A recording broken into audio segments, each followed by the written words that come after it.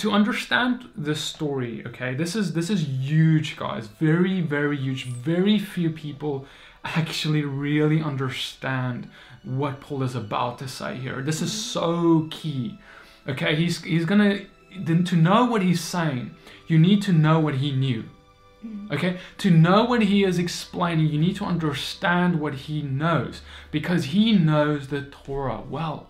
He knows the story of the Torah, what we call the Old Testament, Torah and Prophets, very well. And he knows the story of Hagar and Sarah and Abraham and what happened there well. It's not really hard to understand, though, if we know the story.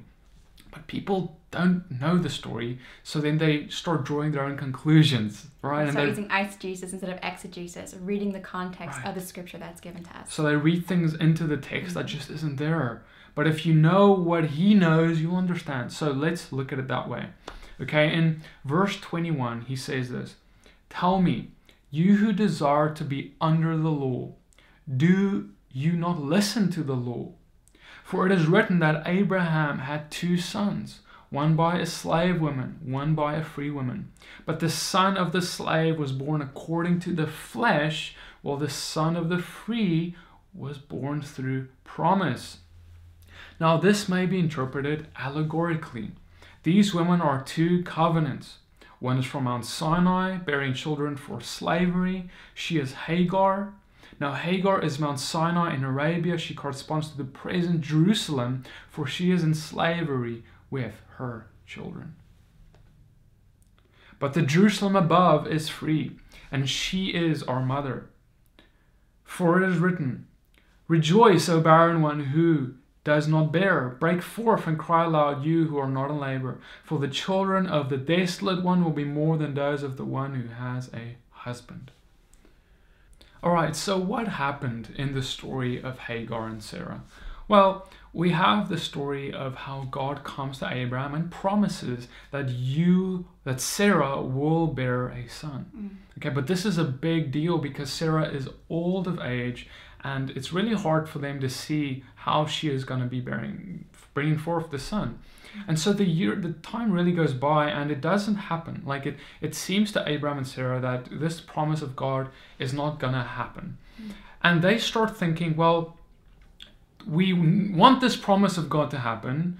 We believe in the promise, but we just don't really believe in the way that God is going to bring it forth. They don't believe that it's going to happen through Sarah becoming pregnant, because for them that's inconceivable to happen.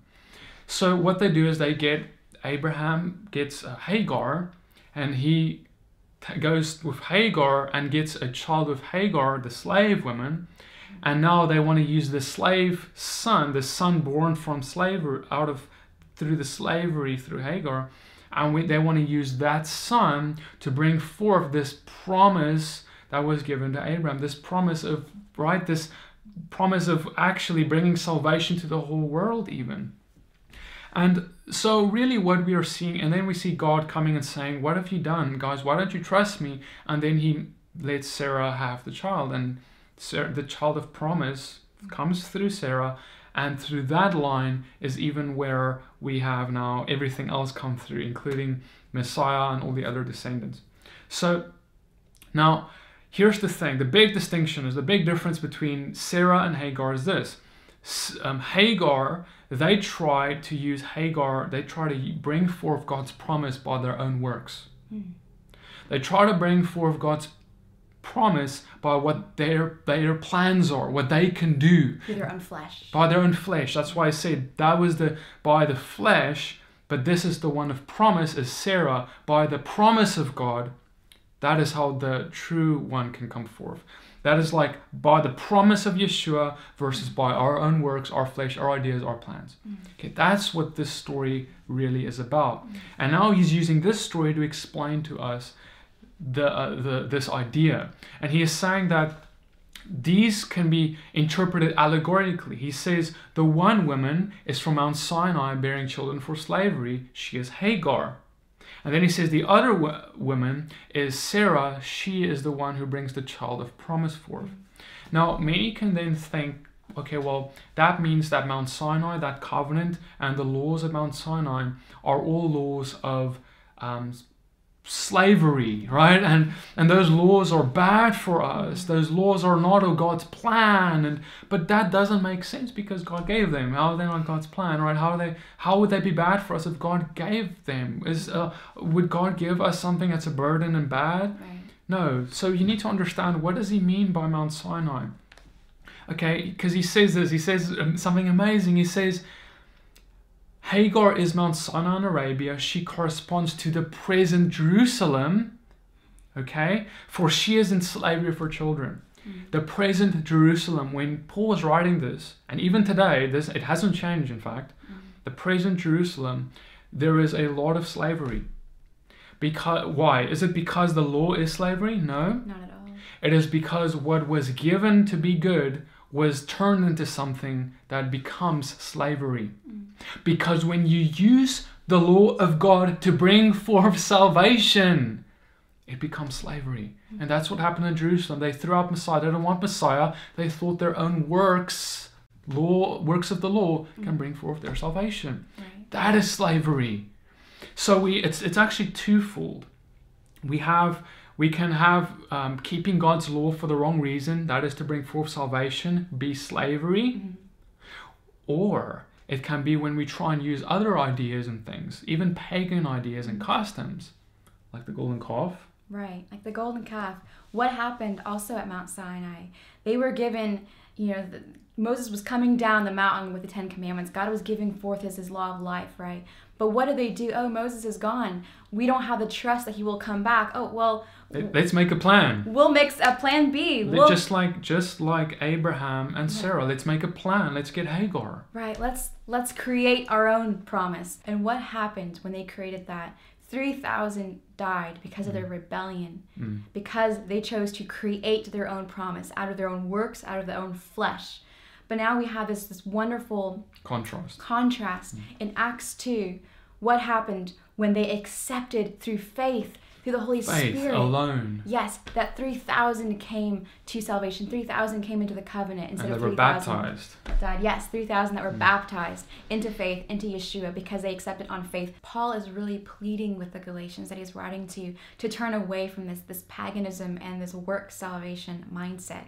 So, brothers and sisters, do you see now that when he speaks about Mount Sinai, he's not saying what God did at Mount Sinai is bad. He's not saying what God gave at Mount Sinai, that Sinai covenant is bad, the Mosaic covenant is bad. No, he's not saying that. He's saying rather what we have done with it is. What we have tried to use it for is bad. Because he never intended it to be used to bring about salvation. That was the Abrahamic covenant, fulfilled in Yeshua. That was the salvational covenant. The Mosaic covenant was what do we now do to walk more like he did? How do we walk in this holiness? How do we walk in a way that's pleasing to him? It's like, how do I love Christina better? What do I need to do? I know, what is she like? What is she not like? What do I need to change in my life? What are the bad habits I have that really get on her nerves? Okay? These are similar to the Mosaic covenant. God is telling us what gets on his nerves. What does he not like us to do? What is an abomination to him? And what is pleasing to him?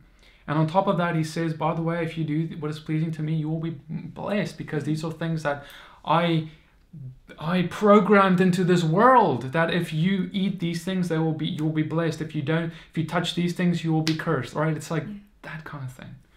And so then in conclusion of chapter 4, we read the following. Now you brothers, like Isaac, are children of promise. But just as at that time he who was born according to the flesh persecuted him who was born according to the Spirit, so also it is now. But what does the scripture say? Cast out the slave woman and her son, for the son of the slave woman shall not inherit with the son of the free woman. So, brothers, we are not children of the slave, but of the free woman. So we are not going to be walking by our flesh. Look, our flesh does desire to work out our salvation on our own. Yeah. Our flesh desires to figure it all out like Abraham and Sarah with Hagar. We can believe in this promise of God. We can believe that, yes, there's salvation. God wants salvation for us. But do we believe in the means of bringing about that salvation that he has promised? That's the big key. Because it's easy to believe in the salvation, but not always in the means. Do we truly believe in the means? Because if we truly believe that Yeshua is the only way, truth, and life, no works that you can do can justify you before God for salvation. Do you truly believe that? Because if you don't, that is going to be slavery. You're going to then struggle with sin more than ever.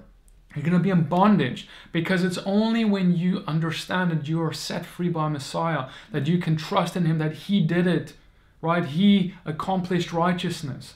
And now that righteousness is imputed to me, now that sin just falls right off me because I'm righteous. There's that empowerment that comes when we believe in him. Right. Like Paul talks about in the book of Romans, the spirit and the flesh are at war with each other. And our fleshly nature rises up and makes us desire to do things that are against God's law, to do sin. Yeah. And that fleshly nature also rises up saying, well, if I just do more good things, I'll be, like we even see in our culture, our secular culture, well, I'm a good person, so of course I'm going to heaven because I'm good. But that's good according to you, and good according to you. That every person's good is different. It's not according to the word of God. And it takes true humility to do this. It takes true humility to be able to admit to yourself and others that without God, I am wretched, pitiful, poor, blind, and naked. I cannot save myself. I am not good enough. I fail every day. I need to trust in him to pick me up every day. And when you live in that place, there's real freedom in that you actually find yourself being empowered, and you will have more grace on others as well, just like Yeshua. Even though he was righteous, he had grace on others.